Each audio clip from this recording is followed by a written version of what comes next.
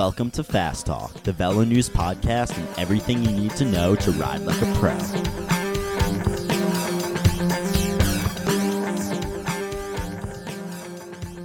Hello and welcome to another episode of Fast Talk. I am managing editor Chris Case, here along with my esteemed colleague and co-host, Coach Trevor Connor. Brr, it is cold outside. It is officially winter. If you live anywhere in the U.S., particularly in New England right now, boy, do we have the perfect podcast for you. You might be looking out your window as we speak and seeing the Arctic conditions out there, wondering, how am I going to train in this? Well, this podcast is going to help. Fortunately, Trevor and I are a couple guys who hail from the Northeast and have spent many hours battling the cold to ride our bikes. We're going to share our experiences and knowledge training during the frigid months to help you improve training in the cold for yourself. In fact, one of us may not have the best sense of when to stay inside and keep warm. And the hint here is that he's Canadian and he talks a little bit funny. So today, we'll tackle the following topics. How does training in the cold affect your body, and is there anything you need to do differently to prepare? We'll offer a lot of tips and tricks on how to set up your gear, what to do out on the road when the thermometer is reading in the single digits, and how to eat and drink. It's all about the whiskey, in fact. Maybe not. Finally, when it just gets too cold or too dark or too icy outside, we'll address alternative workouts, including the right balance of trainer time to still have you ready for that first race in March. So those are the things we will tackle. What we won't tackle in this episode is how to dress warmly. We've done that in a previous episode of the podcast, episode 7. So please refer back to that episode for more details on how to dress warmly.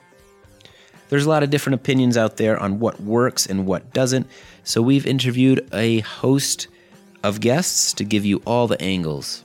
Those guests include, first, we have Stephen Chung, a great friend of the Fast Talk podcast, science writer for Pez Cycling, who recently published the book Cycling Science, and he's also worked with the Exert training system.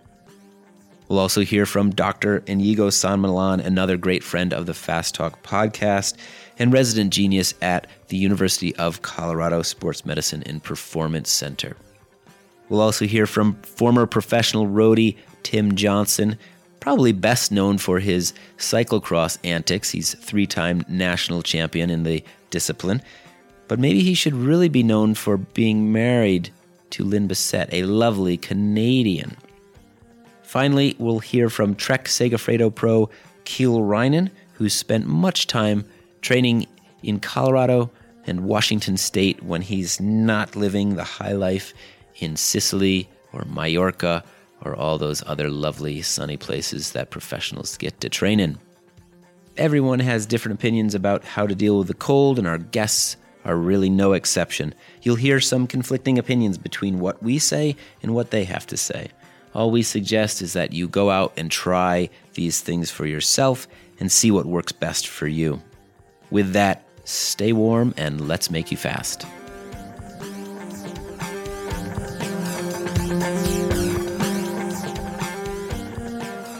Well, it's still good to put all our rides up on Strava.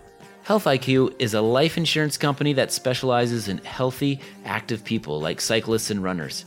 They're able to give us favorable rates for life insurance, and they have a special website just for us, Fast Talk listeners. www.healthiq.com/fasttalk, where listeners of the show can go to get a free quote.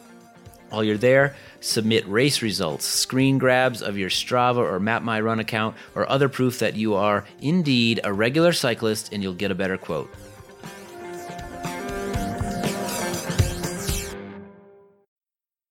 Well, here we are. I am sitting in Connecticut. Trevor is up in snowbound Toronto. This is one of our first podcasts where we're in separate locations. I've traveled here back to my parents' home where I grew up for the holiday break.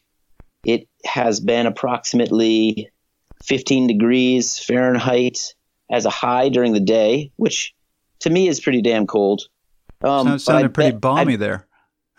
I bet it's been a little bit colder in that place they call Toronto. This week, I think our warmest day has been 10 degrees Fahrenheit. It's been below zero multiple days.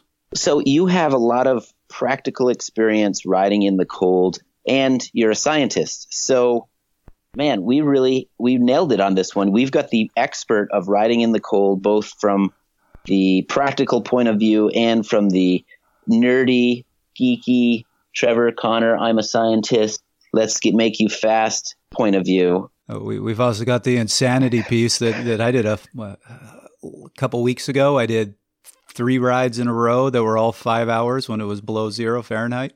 Man, you know what kind of, I don't know, it's not torture, it's not necessarily damaging, but that is tough.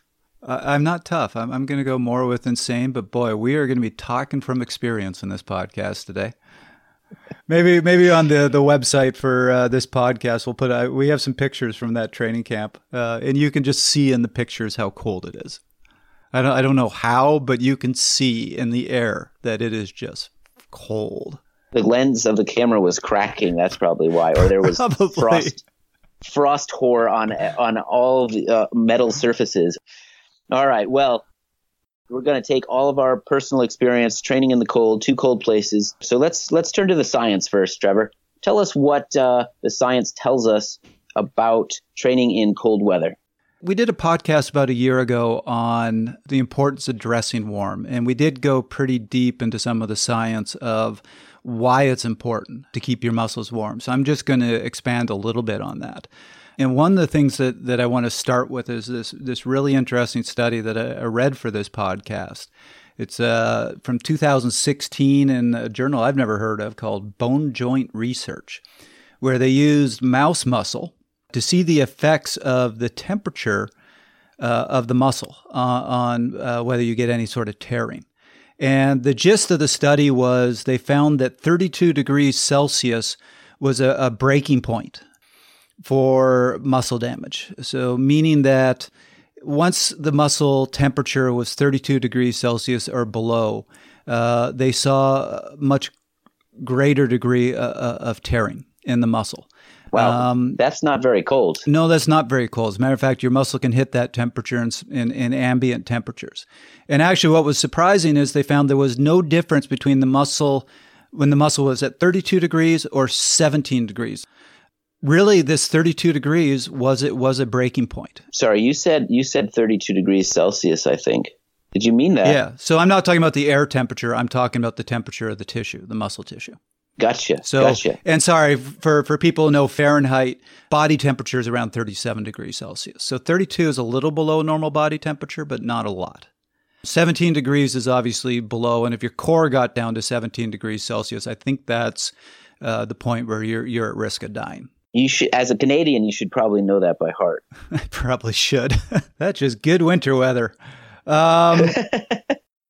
The other thing that they saw in this study was that you did have increased tearing, but only under heavy strain. So under light strain, the colder temperature of the muscle didn't produce greater tearing of the muscle tissue.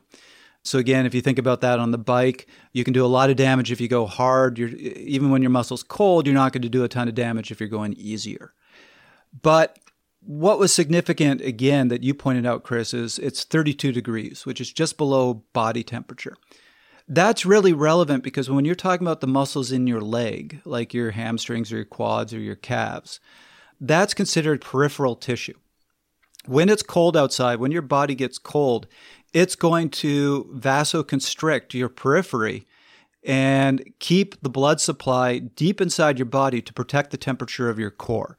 So your core will never really change temperature very much, but peripheral muscles can actually change temperatures quite dramatically and quite rapidly. You go out in the cold, your muscles can get down to around 20, 25 degrees Celsius. And then you're in that range of now you're going to do some damage. You could potentially do some tearing of the muscles. So that's really important to know. You really need to protect that muscle tissue. What was interesting, and so we'll hear in a minute from Dr. Stephen Chung, who actually wrote a whole book on the effects of environmental extreme on exercise and on our physiology. He was involved in some nasty studies where they basically put him in a cold room for a couple hours to get his core temperature down, to get the muscle temperature down, and see the effect. So he just sat there shivering for a couple hours. It's not a lot of fun. But in one of the studies where he was both a researcher and a subject, what they found was, again, your body's going to protect the core, so it's going to let the periphery, it's going to let your hands, your feet, your leg muscles get cold first. But they found that if you warmed the core, if you did a better job of keeping the core warm by exercise or bundling up a lot more, that was as effective as keeping your hands warm as if you wore heated gloves. So if the core is kept warm, if the body doesn't feel this huge need to protect the core, it's going to allow more blood supply to the periphery, so to your leg muscles, to your feet, to your hands, which is going to keep them warmer. So you want to bundle up when it's cold outside. And yes, everybody talks about you want to wear big, thick gloves and you want to have big, thick socks and booties. But you also want to do a lot to try to protect that core. Because if it's protected, it's going to allow more heat to go to the periphery. Yeah, personally, I try to err on the side of too warm rather than too cold, because if you're too cold or you're not protecting the core enough, it seems like you never get warm, and your periphery gets even colder and stays that way. Whereas the opposite is true. If you can keep the core very warm through layering and things like that, if you need to vent, that's great. But if you don't have the warmth there to begin with, you're going to suffer. Yeah. So this has been my constant soapbox, and any athlete who I've coached knows that this is where I get grouchy. And I certainly soapbox that podcast a little bit on clothing. But if anybody ever asks me what differentiates amateur riders from pros, it's that when it is even just a little nippy outside, pros bundle up. They've got the head warmer on, they've got gloves on, they've got full leg warmers, they've got the jacket on, even if it's 50 degrees outside. Where amateur riders, for some reason, they just have this fanaticism about, I don't want to overheat, it's better to underdress. And I've seen times where it's below freezing out and guys are in knee warmers, and it kills me. Err on the side of overdressing. If you overdress, you're a little bit uncomfortable. If you underdress, that's the point that I was trying to make with these studies. You are causing muscle tearing. You're doing damage. Before we continue with our thoughts on the science of training in the cold, let's hear from Dr. Inigo San Millán, head of the CU Sports Medicine and Performance Center, who has some additional thoughts on how the cold weather affects you physiologically. Does training in the cold have a different metabolic effect? So, for example, do we burn more fat or more carbohydrates when training in the cold? Yeah, that's a good question. So training in the cold, it prompts an increased metabolic task on the body, right? So you start, the metabolic rate is going to increase, and you're going to be usually burning more of both fats and carbohydrates in the cold. So how does one judge how much more they need to consume given low temperatures? Is there any easy way or any easy formula for knowing what to do? I don't think so. I don't think that doing that in the cold, there's like a formula to do that. I mean, we can do that in the laboratory, and we can see how many, for example, calories per hour an athlete consumes or grams per minute of carbohydrates or fat, and we can give a more personalized nutrition for training. But that said, that happens in the laboratory. When it's out there in the cold, we might be a little bit off. But that's what I would suggest, is that you can start with general recommendations and then just play it out by what the response to the cold is. If an athlete tends to bunk more than what they used to do, in regular weather, under cold conditions, that we can just recommend to really increase more the caloric intake in this athlete. And we can do that by different means. We can say, okay, let's try to do 20 grams per hour more of carbohydrates, or 200 calories more per hour, and see how it goes. That might take care of it, maybe not. And if it's not, okay, let's try to have maybe 30 grams per hour more of carbohydrates and 250 calories more an hour, for example, right? So it's about finding the balance. Right. Through trial and error, it sounds like, is the best we've got at this point. Yeah, it's starting by maybe more a scientific point that you can get from the laboratory, right? And then just like more trial and error outside. What about damage? Does training in the cold cause more damage to our bodies, and therefore would it require more recovery time? Yeah, that's a good question. I think that since it's more tasking on your body, it's going to require more recovery time. So there's no question that 5 hours training in the cold, it's more tasking than 5 hours training with 60 degrees. So it's going to cause more damage, and therefore it's going to cause a higher need for recovery and nutrition as well, both carbohydrates and proteins. And that's another thing that we see, that many people might get overtrained easier by training too much in the cold. So that's what's important to watch that throughout the season. Throughout the winter months, to make sure you have proper recovery and proper nutrition. However, on the flip side of that, and the positive side of it, is like you don't have the addition usually of the competition if you're a roadie, right? Because you're not going to be competing. And therefore, there's nothing like the competition. There's no stressor as a competition, right? It's very difficult to replicate that while training.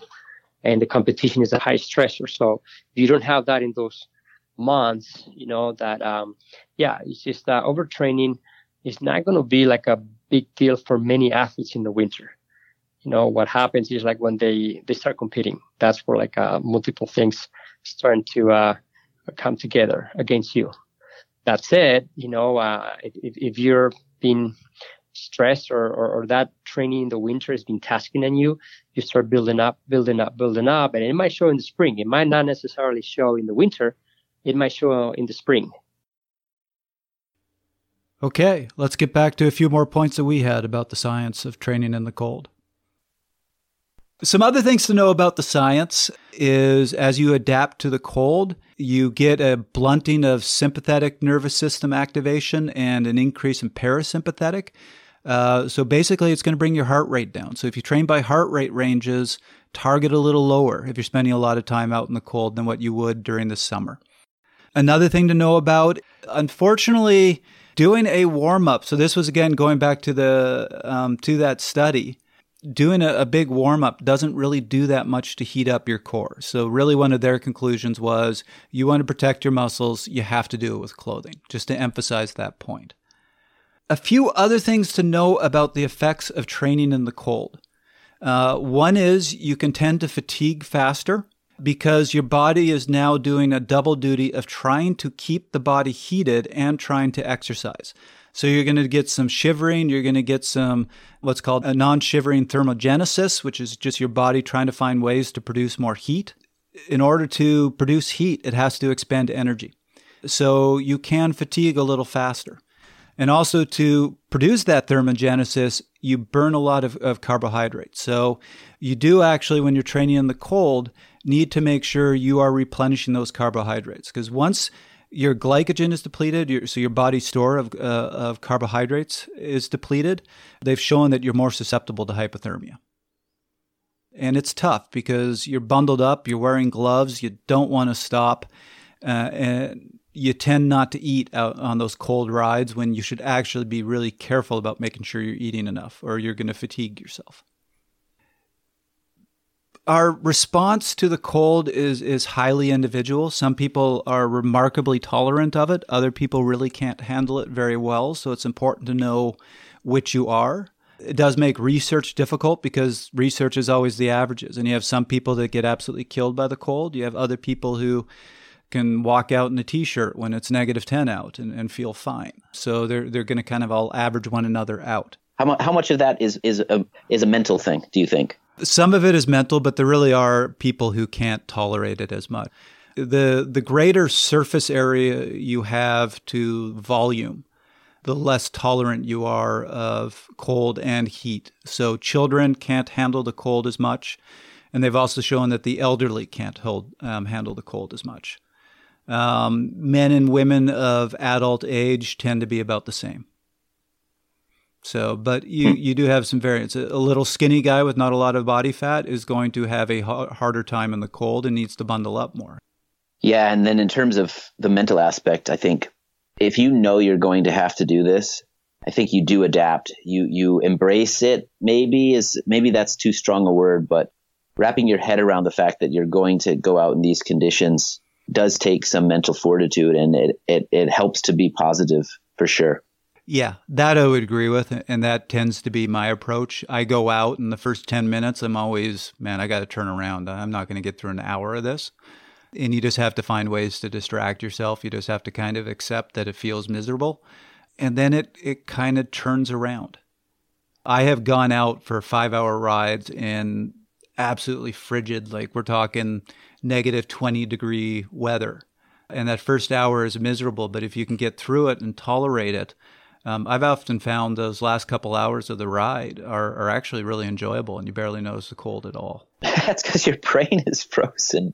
That's part of it. I still remember one ride. I went to Estes Park in Colorado, which is up at 8,000 feet. It was negative 15 Fahrenheit. I knew I'd have a descent out of Estes Park, so I brought a full face mask for the descent. But by the time I got there, I'm like, I actually feel fine. It feels like it's warmed up a lot, even though my Garmin's showing the exact same temperature. So I don't get that, but boy, this is fine. So I didn't put the face mask on, rode back home and went, that wasn't so bad. Went inside, started working, and about half an hour later, I was practically on the ground ready to scream. What had happened was my face had gone completely numb. Yeah, it's that tingling sensation, that burning that you get in your fingers sometimes when they get too cold, and then they start heating up, and that's actually the most painful part, is the warming up again, and you experience that on your face. Yeah, no, having that on your face isn't a lot of fun. The other one that I love when you go out and it's really cold and you come home is you take a shower, and you take a really hot shower, and you have hot water hitting your head. By the time it gets to your feet, it's frozen. Right. The stories we could tell, and we will tell, in fact. Don't do anything Trevor does, especially when it comes to riding in the cold. Don't do a 3,000 vertical feet descent in negative 15-degree weather. I think most people would actually understand that. So I'm actually going to argue with that a bit, because I actually am a cold wimp. So I would say I have figured out a fair number of things to allow you to tolerate the cold, which we will definitely go into. And that's really what's going to be the theme of this podcast, which is it is all in how you prepare for the ride. You'd be amazed what temperatures you can handle and actually handle comfortably if you prepare yourself correctly. If you do not prepare yourself correctly, it can be 50 degrees out and be the most miserable ride of your life.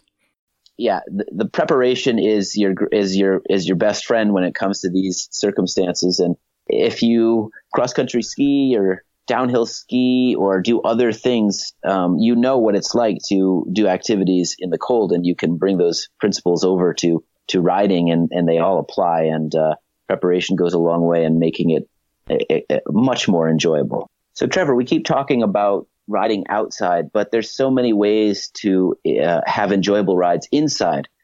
Would you have people take away from this podcast as pertains to the ratio of time spent outside versus inside? What types of rides should they do inside versus outside? So the gist of this, and we'll talk a little bit about how to deal with the trainer later, but just my philosophy on this, I think anybody who spends 12, 15 hours per week inside on the trainer, you're hurting yourself. And I think trainers can be mentally damaging. They can really cook you mentally. I think anything over 3 hours on a trainer, you've hit a point where you're doing more damage than good. But that being said, there is a lot of good work you can do inside. What I'll say is the high intensity stuff, we talked before about it's only when you're putting a high strain on the muscles that they're more susceptible to damage. So high intensity interval type work, that's a perfect candidate for do it inside, do it on the trainer, get it done, get off the bike. So I do all my interval work in the winter on the trainer, but it's never more than an hour and a half.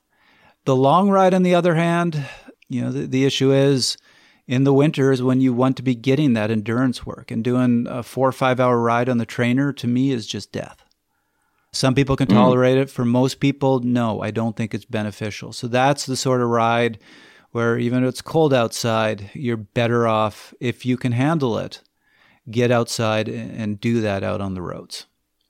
And I think basically, Chris, what we should be doing with the rest of this podcast is just giving advice on how you do that. Is there anything you can say to how much is too much when it comes to interval work in these months? Obviously, everybody's season is organized differently, and they're hitting different points of their training blocks at different times. But maybe the natural tendency nowadays is for everybody to get on and do a Swift session more often than not, because it's cold outside, it's more fun.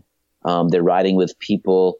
Comparing that to a 5-hour slog through really cold temperatures and hours of dressing and undressing. Well, I think you're getting into one of the big debates right now, and there's certainly some people out there who are going to argue with me tooth and nail. There is a real popularity to let's do a lot of interval work in the winter, and then when it gets warm outside, I'll do my endurance work. And I personally think why this whole concept of reverse periodization has become a big buzz phrase. We talked about reverse periodization in a podcast last year, and I looked for research on it, and I only found one study that mentioned it. So I think it's kind of a popularized concept, but there really isn't a ton of science behind it. And I don't think there's a ton of people out there who are really doing it. And this belief that it's do lots and lots and lots of intensity in the winter and then do your endurance work during the season, no. From the definitions I have found of reverse periodization, that's not what it is. And the unfortunate thing is, again, you're getting my opinion from what I've seen in the science, from experience, from talking to a lot of coaches, a lot of top-level athletes. It just doesn't work. This whole concept of go and just slam yourself hard day in, day out all winter on the trainer to compensate for that volume and you're going to end up in the same place, it just doesn't work, which is unfortunate. I wish it did. Yeah, and the other thing is, maybe this isn't entirely true, but you think, oh, I'll do my intervals now. When it gets nicer out, I'll do my volume. But then the racing season starts and the volume falls away, and you end up doing what is essentially more interval training through either racing or group rides or things like that. So you actually never get the base that you thought you were going to. Right. And this is, maybe we cover this in more depth in another podcast, but some of the short explanations. When you are doing that base work and really hitting your aerobic systems, they are very slow to adapt. So basically, high intensity work and slow endurance work both produce adaptations through the master regulators as PGC1 alpha, but they influence PGC1 alpha through different pathways. High intensity work can produce less gains in the long run, but produces its gains very rapidly. It takes about 6 weeks to really max that out. The slower endurance work takes months to years, but can produce much, much bigger gains. So, if you're spending the winter doing a ton of high intensity, you're going to quickly max out what sort of gains you can produce. And then right when you're getting into the race season, you're going to start trying to work energy systems that take months and months and months to develop. And that just, by the time you start to see any big gains, you're reaching the end of your race season. So it just unfortunately doesn't work out. You need a long time to work that base endurance system. And it takes a relatively short time to bring around that top end to race ready. That's just the way our physiology works. It just doesn't work, unfortunately, well with the weather.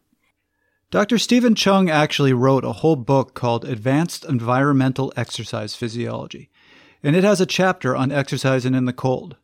So he has a lot to say both about the effects of cold weather on our bodies and suggestions of how to train in the cold. Like me, he lives in the Great White North, so let's hear what he has to say. There is some evidence that your use of fats versus carbohydrates change a bit in the cold. And in the cold, you tend to be at any set wattage compared to being in the heat. You tend to be using a little bit more carbohydrate. And that may be a deliberate choice by the body, or it may be forced on it by the fact that you are a little bit cold and you are shivering. So if you are shivering, it primarily relies on carbohydrates. So overall, yes, you tend to use a little bit more carbohydrates in the cold compared to the heat. So you want to make sure you are fueling properly as a result. You still need to make sure if you are doing long efforts outdoors in the cold that you still are taking in fuel, because you'll be using more carbohydrates.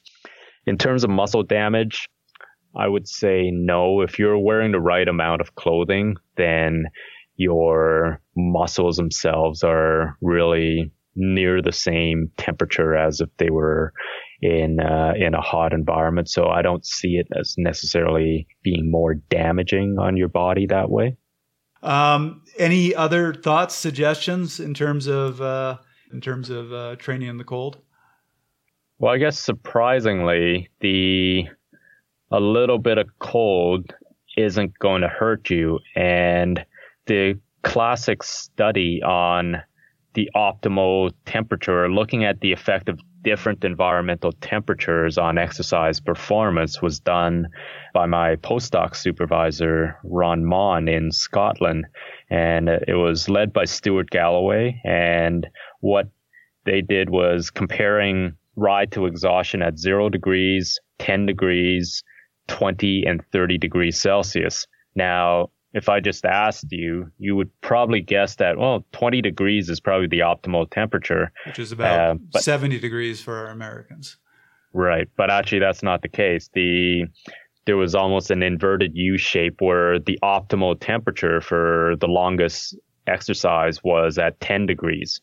And 0 degrees and 20 degrees had about the same impairment, and then there was a further impairment at 30 degrees. So, what we think of as room temperature, and this is pretty comfortable, and it's actually, there's already heat stress. So in a sense, don't fear the cold, but also be aware of it and dress appropriately. Does training in cold weather have any sort of effects on your body that you wouldn't experience in other weather? And especially, is there anything you should be careful and aware of? I generally think of training when it's cold as more training in less heat rather than something completely different from that. The main thing is you are losing a lot more heat to the environment because the temperature around you is so much colder than your body.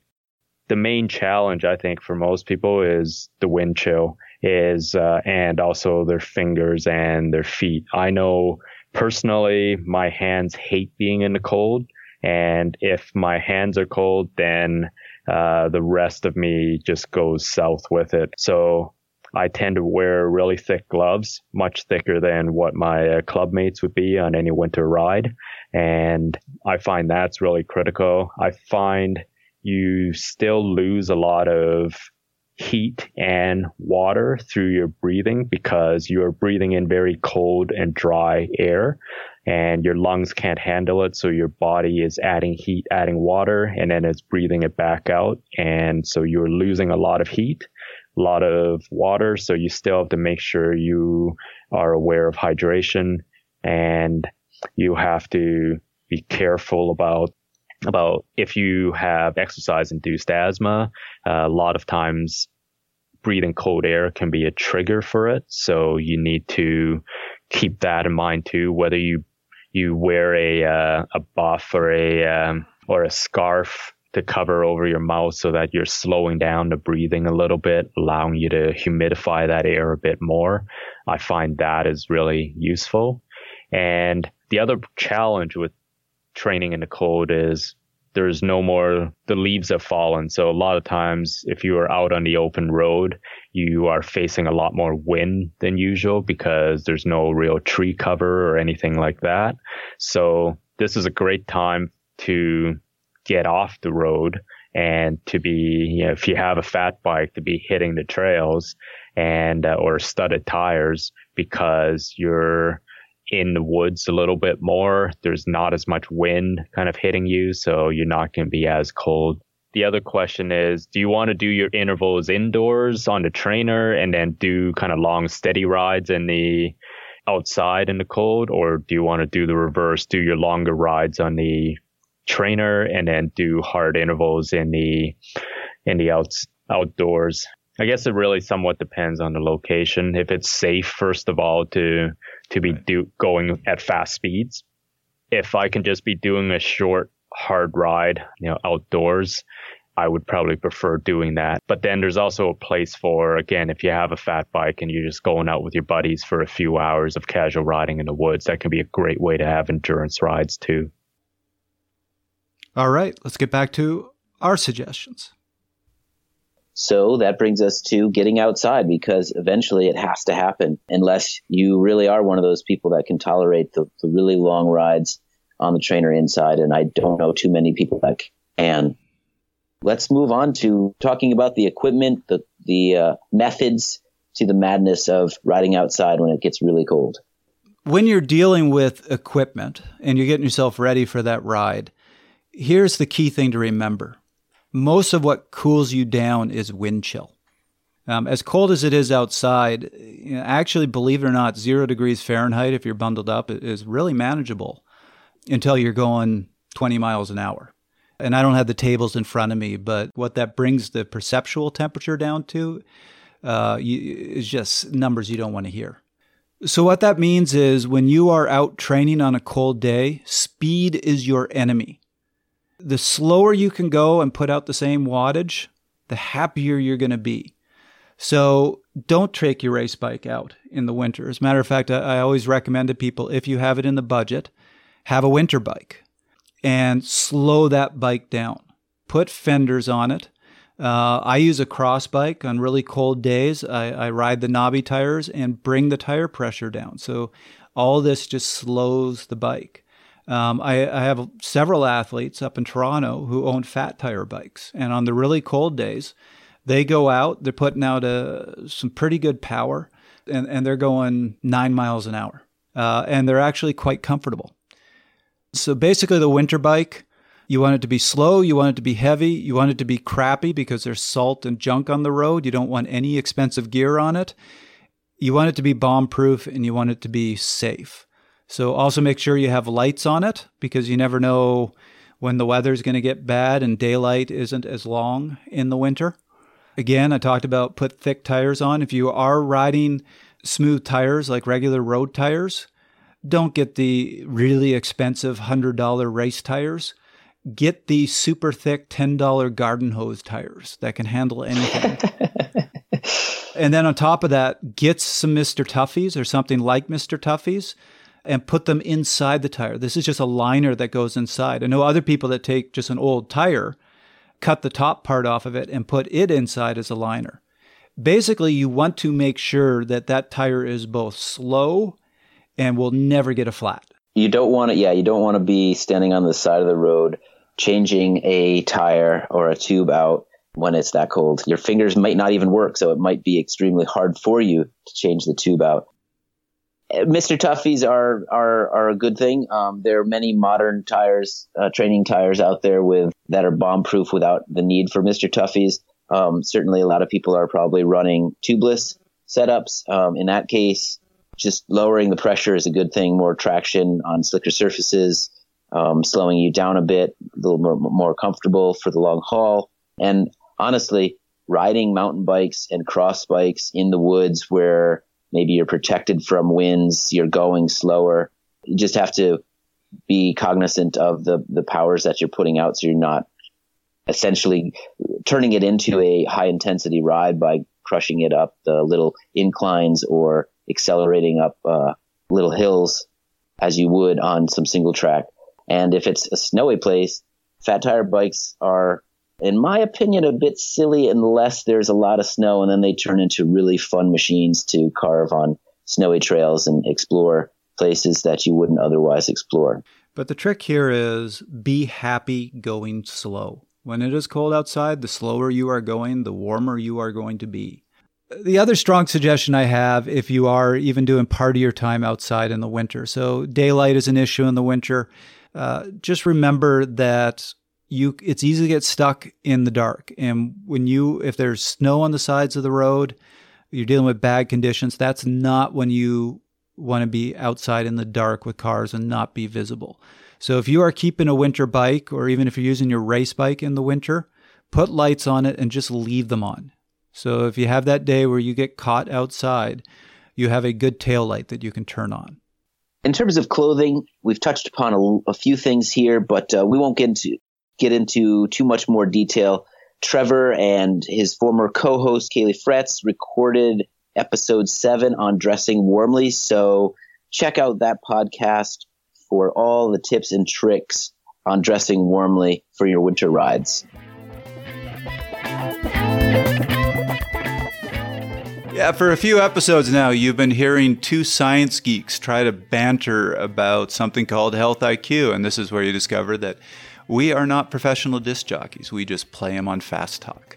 But this Health IQ product, we actually think this is a really cool thing, and it's why we've said that we'll bring it on to Fast Talk, because this actually differentiates people like you who are active. You ride your bikes, you go for runs, you do a lot of sports, and you are generally healthier people. So for you, they offer life insurance at a cheaper rate. It's really easy too. You just go over to www.healthiq.com/fasttalk, upload or submit race results, screen grabs of Strava, Map My Run account, any other way that you can show that you're active and healthy, and you get a better quote. It's as simple as that.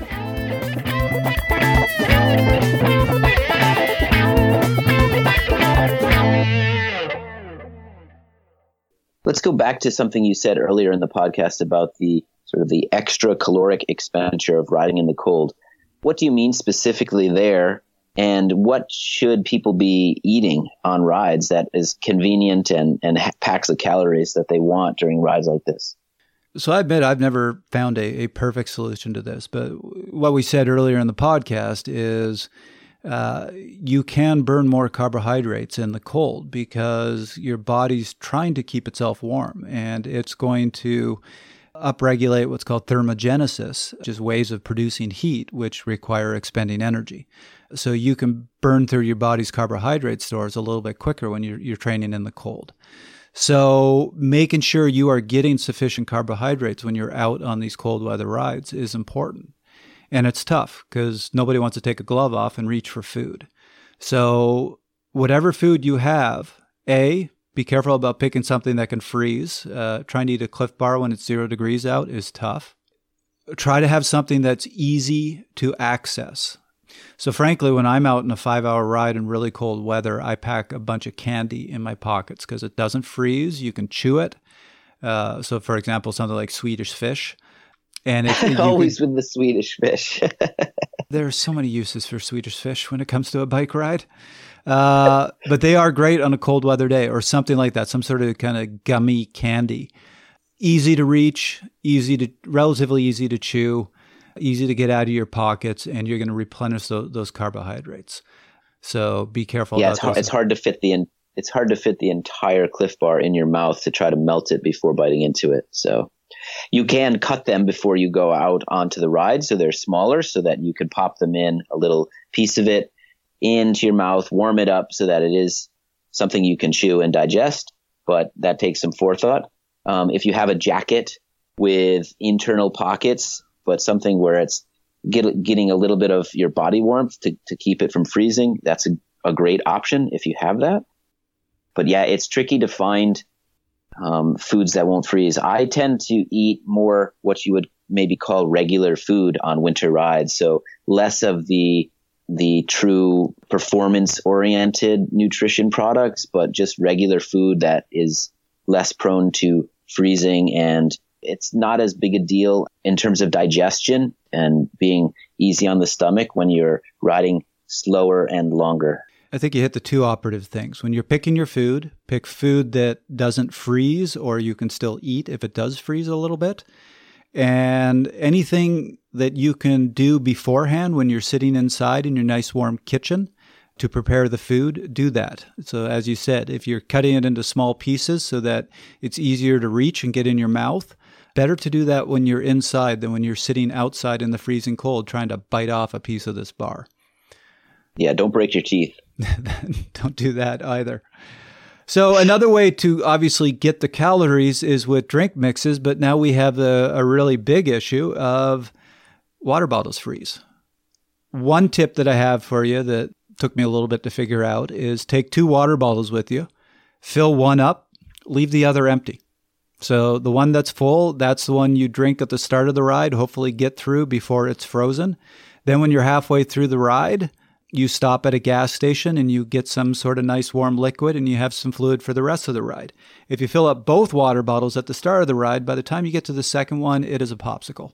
There are also bottles that have a bit of insulation to them that obviously in the summer, they're meant to keep them cool for longer. And in the winter, they're meant to keep them from freezing.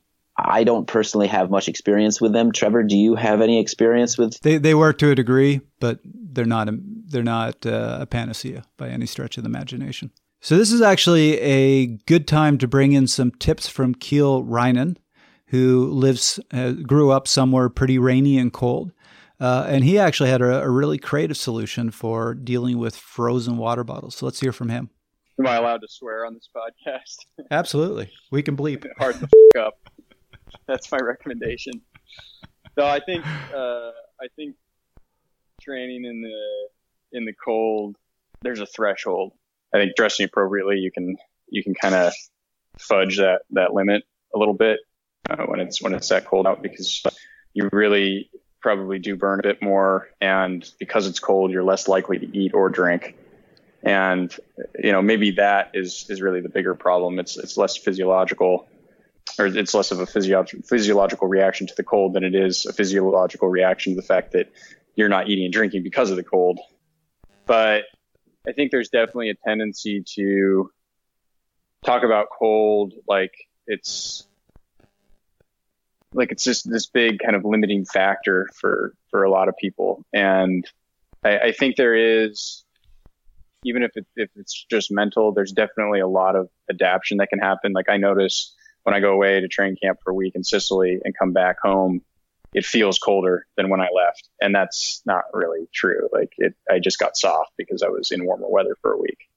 So, I don't know if there's some physiological stuff that happens underneath there to kind of help get you more efficient in the colder weather, or if it's just mental. But definitely I notice a change if I leave colder weather and go to warmer weather and come back.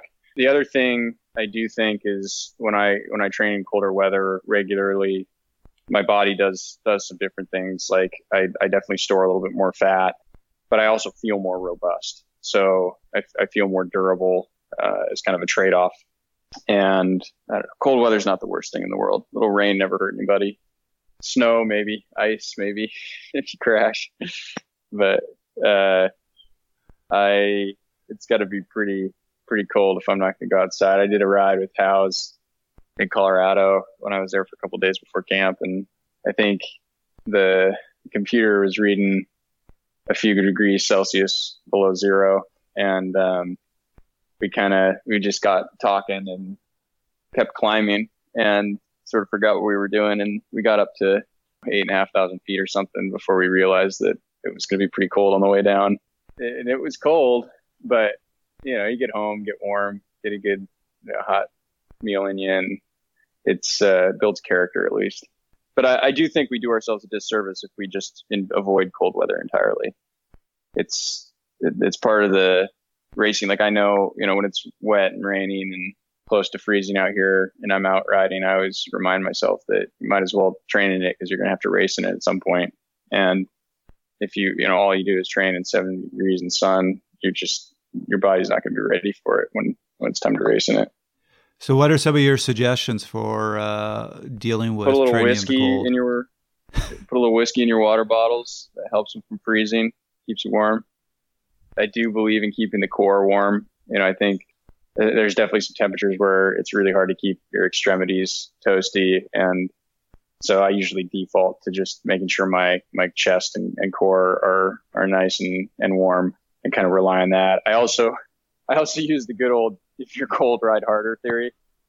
That seems to work, especially around here. It also depends on the terrain. Like I know in Boulder, even when the temperatures were warmer, I would get a lot colder because you have, half-hour long descents, and you're not exercising at that point, and you're just going down with a wind chill of -20. That's hard to stay warm. Here, the downhills are 30 seconds, so you can really keep a nice tempo to stay warm if you need to. So on the really cold days, actually stick to the flatter route so you can just keep pedaling. Yeah. facial hair helps too. Long hair, also big fan of using hair like a hat. You got it.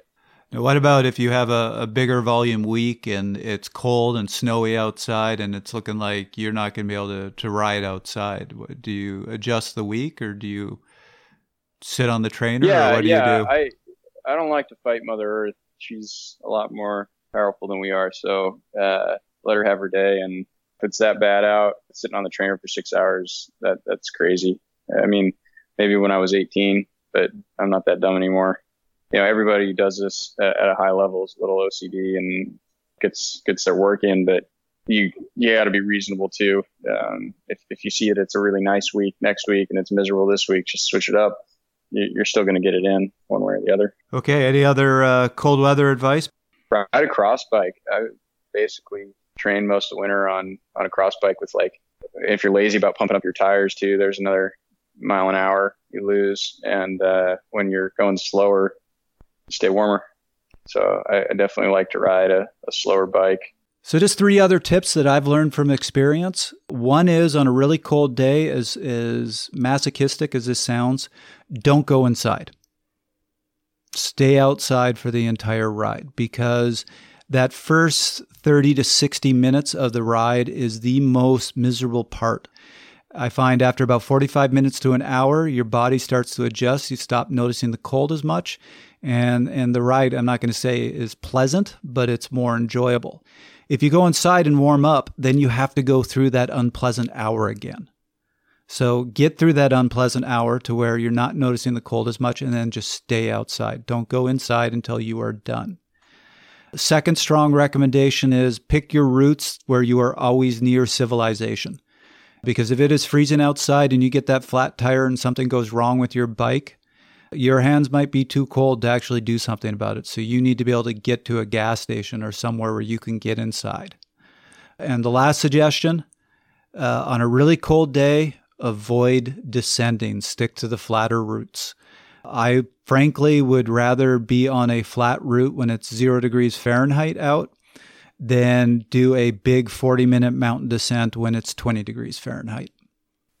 Okay, so we've talked about riding outside. We've told people a bit about how to do it in a more comfortable and safe fashion, but there are definitely people out there that may not have the time or the desire, or it's just simply way too cold to be outside in a safe way. So we need to talk about that element of this type of winter training. What can people do, or what are the alternatives for those that can't get outside? Boy, did we pick the right week to answer this question, because I have 5 athletes in Toronto who are all on vacation and wanted to do a big training week this week. And it has been snowing and absolutely frigid every day. So most of them are not venturing outside. A few did. So we have had to come up with the alternatives. And there are options. Obviously, nothing beats that good, steady 4 or 5 hour ride outside. So everything we're talking about here isn't going to produce as good a gain, but we're trying to get as close as we can. You know, first of all, we talked earlier, interval work is great on a trainer. I don't think you're having any loss of quality workout by being on the trainer. So we're not really talking about that. What we're talking about is figuring out how to get that endurance work. And there are different options. One is the half and half day, where either you venture outside and deal with the cold for 2.5 hours, and then you come home and finish it out on the trainer. So you're not spending 4 hours on the trainer. That makes the trainer a little more manageable, and you don't have to suffer as long in the cold. Likewise, if it's snowy and nasty outside, and we're talking about endurance work, a lot of what you're trying to train is what's called your central conditioning, which is less sport specific. So go snowshoe, go cross-country ski for a couple hours, and then the same thing. Come home, get on the trainer, get another hour or two in, and you get your 4-hour workout in a much more enjoyable way. You know, I think about Dr. Pruitt. You know, he was a high-level cyclist, but he loved to ski in the winter. He would go and do his cross-country skiing, and then he would come home and just do 40 minutes on the trainer, just to keep that neuromuscular side, to remind his body what the bike felt like. And he talked about one winter where that's all he did. He hadn't done a ride outside all winter. And then he had a big race, I think it was at the end of March, beginning of April, and he performed really well without having done a ride over an hour outside. So, Trevor, we've talked a lot about riding outside, and I know in this day and age, when there are so many options for riding inside with Zwift, with Be Cool, with the other products, the other online systems where you can engage with others, ride with others, and frankly, push yourself with others. How do you balance that? What is too much when it comes to training on a trainer in your basement in the winter? So this reminds me of the whole, it's probably an urban legend about Eddie Merckx that he used to have a trainer in his basement facing a brick wall, and he would go down and do 6-hour trainer rides staring at the brick wall to make himself mentally tough. That's really cool for Eddie Merckx. I don't suggest that for anybody else. My personal feeling about trainers is I do think all these tools, and let's talk about them in a second, like Zwift and trainer studios, make it much more enjoyable. But I personally will never give an athlete a workout over 3 hours on a trainer. And even that I try to be somewhat selective with. We could probably do a whole podcast on trainers, the pros and cons of them. The big pro of trainers is it gives you a lot of control, especially if you live in the city. If you need to go out and let's say do 5-10 minute intervals, that's really hard to do with any sort of quality in a city where you can do it on a trainer. So there are benefits to the trainer, but when it comes to the endurance ride, again, I think it is mentally draining, and there is definitely a point where that mental damage is not worth the gains. Another thing, and I won't go deep into the science here, but a trainer is different. So when you are out on the road, the wheels determine your inertia. So these big, wide wheels or big circumference wheels. When you're on a trainer, inertia is determined by the flywheel of the trainer, which is much, much smaller. So you have far less inertia on the trainer, and your body is aware of that. So your muscle firing patterns are a little different. It is a little more fatiguing on you. And I personally believe it's more fatiguing, but without any greater gains. So the cost benefit of the trainer is not as good as being out on the road, which is part of why if I can be outside, I will be outside. So just bear that in mind. I know I've seen a lot of really committed athletes who their coach gives them 14 hours of training one week and it's miserable conditions, and they just go, I got to show my dedication, and they hop on the trainer for 14 hours and they burn themselves out. Be careful about that. You can't do the same thing inside that you can do outside. So when it comes to the endurance ride, if it just looks like I've got a couple of weeks with my athletes where they can't get a good ride in outside, I will look for alternatives like doing the half and halves, get outside for part of it, do part of it on the trainer. But if they are just stuck on the trainer, what I like to do, which again, I don't think is as good as a steady endurance ride, but we're not looking for as good. We're looking for next best. And I think a 2.5-3 hour ride, most of it zone 1, zone 2, and then throw in 2 20-25 minute intervals at more of a sweet spot intensity is kind of the poor man's endurance ride. I will also kind of finish this by saying I do think some of these new tools that are out are absolutely fantastic. So up in Toronto, we have a lot of these trainer classes where they just have a studio set up with trainers. And athletes will all get together in the morning or in the afternoons and train together. I think that social aspect helps mentally. I think those are great, and they're available most places. Things like Zwift, Sufferfest, I think make it a lot more enjoyable. And it's only because of these things that I'll even now recommend going up to a 3-hour ride. What's the danger with them in terms of the tendency for people to ride too intensely because it's a competition in a sense? So I'm not going to give any names here, but I have a friend who knows my opinion about always doing intensity in the winter. And for some reason, we keep getting on Zwift at the same time. And every time I get on, he is in a training race on Zwift. And so I will just kind of give him a thumbs up just to let him know I'm there. And 5 minutes later, he's off Zwift. So you do have to be careful. I will quite often, even when I'm using Zwift, I will still use, I do have a trainer that can control wattage. I will use the controller for the trainer and program in my workout to avoid that temptation to race people. Basically, I have no control over the power. So I will still say, even when you get on Zwift, sometimes hopping in that training race like once a week, it can be a lot of fun. When you are doing intervals on Zwift, keep it under control. Avoid that temptation to race people. Do the intervals right. I had the opportunity a few years ago to interview 3-time national cyclocross champion Tim Johnson about riding on the trainer. Being from Massachusetts, which gets pretty cold and snowy in the winter, he knows a lot about the ins and outs of the trainer. I think the times when people just sit on a trainer and they don't really do anything, there's not really much effort. There's not really much speed. That's kind of a waste. Sometimes I think it's a waste when it happens a lot. I've seen it throughout my career, is that I know people that get into the sport and they take it, full gas, and they will do 3, 4, 5 hours on the trainer on some random winter or spring day, and they're literally emptying out any kind of motivation in huge buckets and throwing it out the window. So that same person in July or August or September has basically quit the sport. And it's like, that to me is a waste.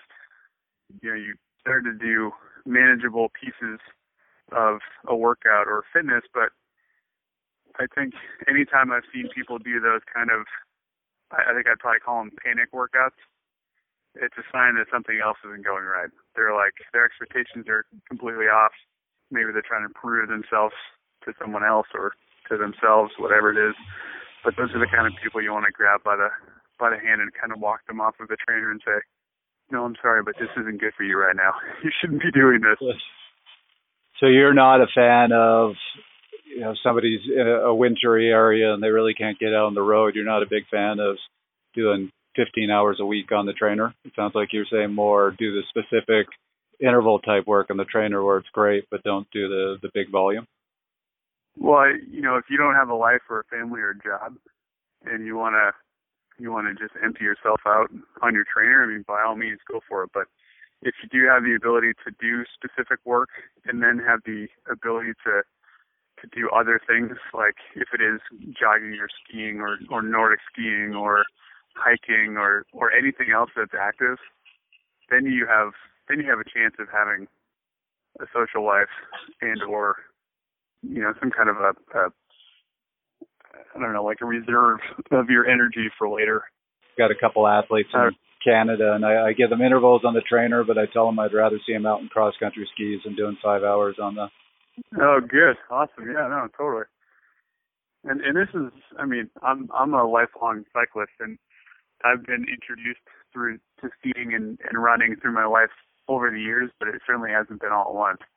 I mean, it's a learning process, but I think the tips and tricks from people that have been in this for a long time are more useful than the people who are like, well, my power to weight went up, 0.5% because I haven't eaten and I've done 15 trainer workouts this week, and it's, oh, by the way, it's March, that I think that's the horse shit that you need to kind of separate from.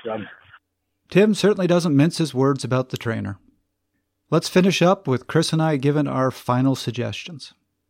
We've talked about a lot today. I think it's worth going back and giving our own top 3 most important tips of the podcast at this time. So why don't you start? So I think my 3 are kind of more some of the broader themes or principles to remember when dealing with cold weather. One is to remember that it can be remarkably cold out and you can still get a somewhat enjoyable workout. It all comes down to the preparation. So you underdress, you have the wrong bike, you don't bring the right type of food, and it's going to be miserable. You dress appropriately, you have a good winter bike, and you'd be surprised what you can tolerate.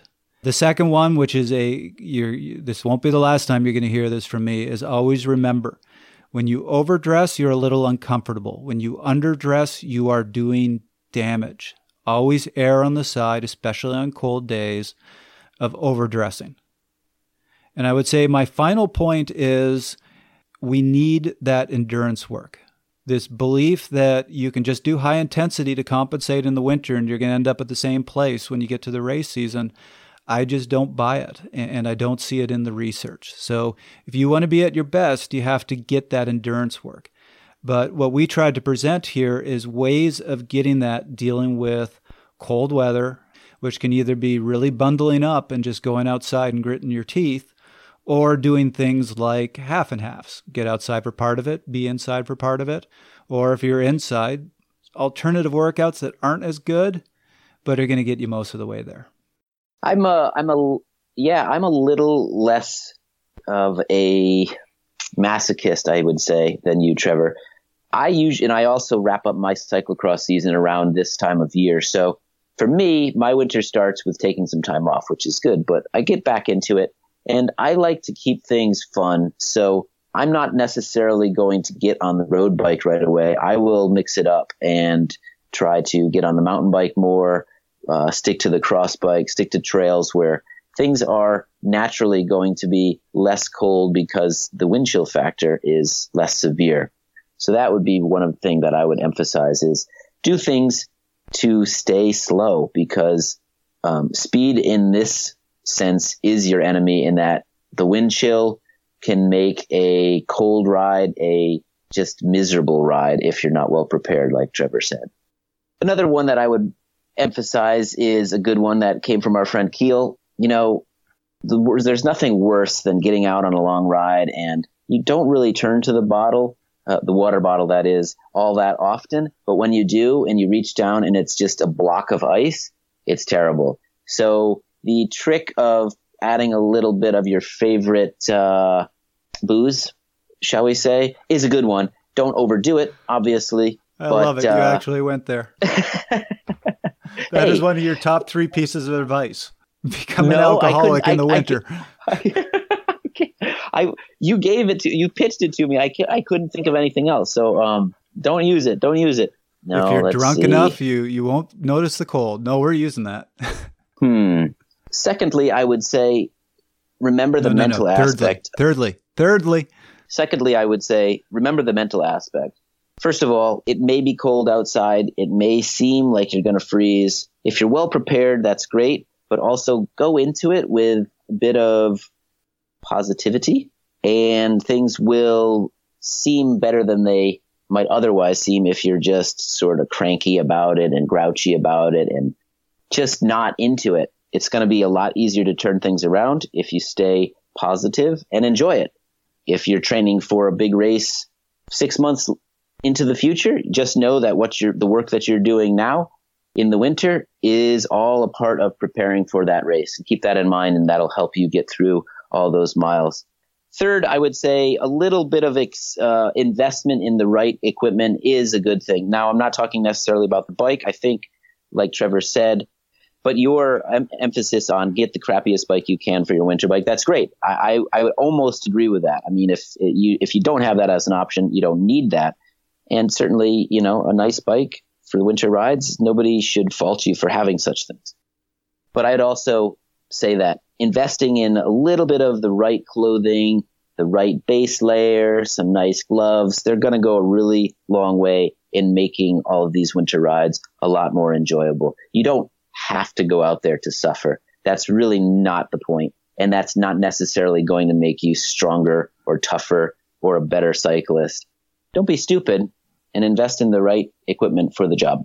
Certainly, Trevor and I have some good experience, and we've hopefully shared some things that you've learned from, but I bet there are a lot of listeners out there that have plenty of other tricks and tips, and we'd love to hear from you. We always love to hear feedback from our listeners. Send us a note, tweet us, share it on Facebook when the episode goes live, or post a comment on SoundCloud when you see this episode, and we'll be sure to collect all of those tips and share them back with all of our other listeners. That was another episode of Fast Talk. As always, we love your feedback. Email us at webletters@competitorgroup.com. Subscribe to Fast Talk on iTunes, Stitcher, SoundCloud, and Google Play. Be sure to leave us a rating and a comment. While you're there, check out our sister podcast, the VeloNews Podcast, which covers news about the week in cycling. Become a fan of Fast Talk on Facebook at facebook.com/VeloNews and on Twitter at twitter.com/VeloNews. Fast Talk is a joint production between VeloNews and Connor Coaching. The thoughts and opinions expressed in Fast Talk are those of the individual. For Chris Case, Dr. Stephen Chung, Dr. Inigo San Milan, Tim Johnson, and Keel Reinen, I'm Trevor Connor. Thanks for listening.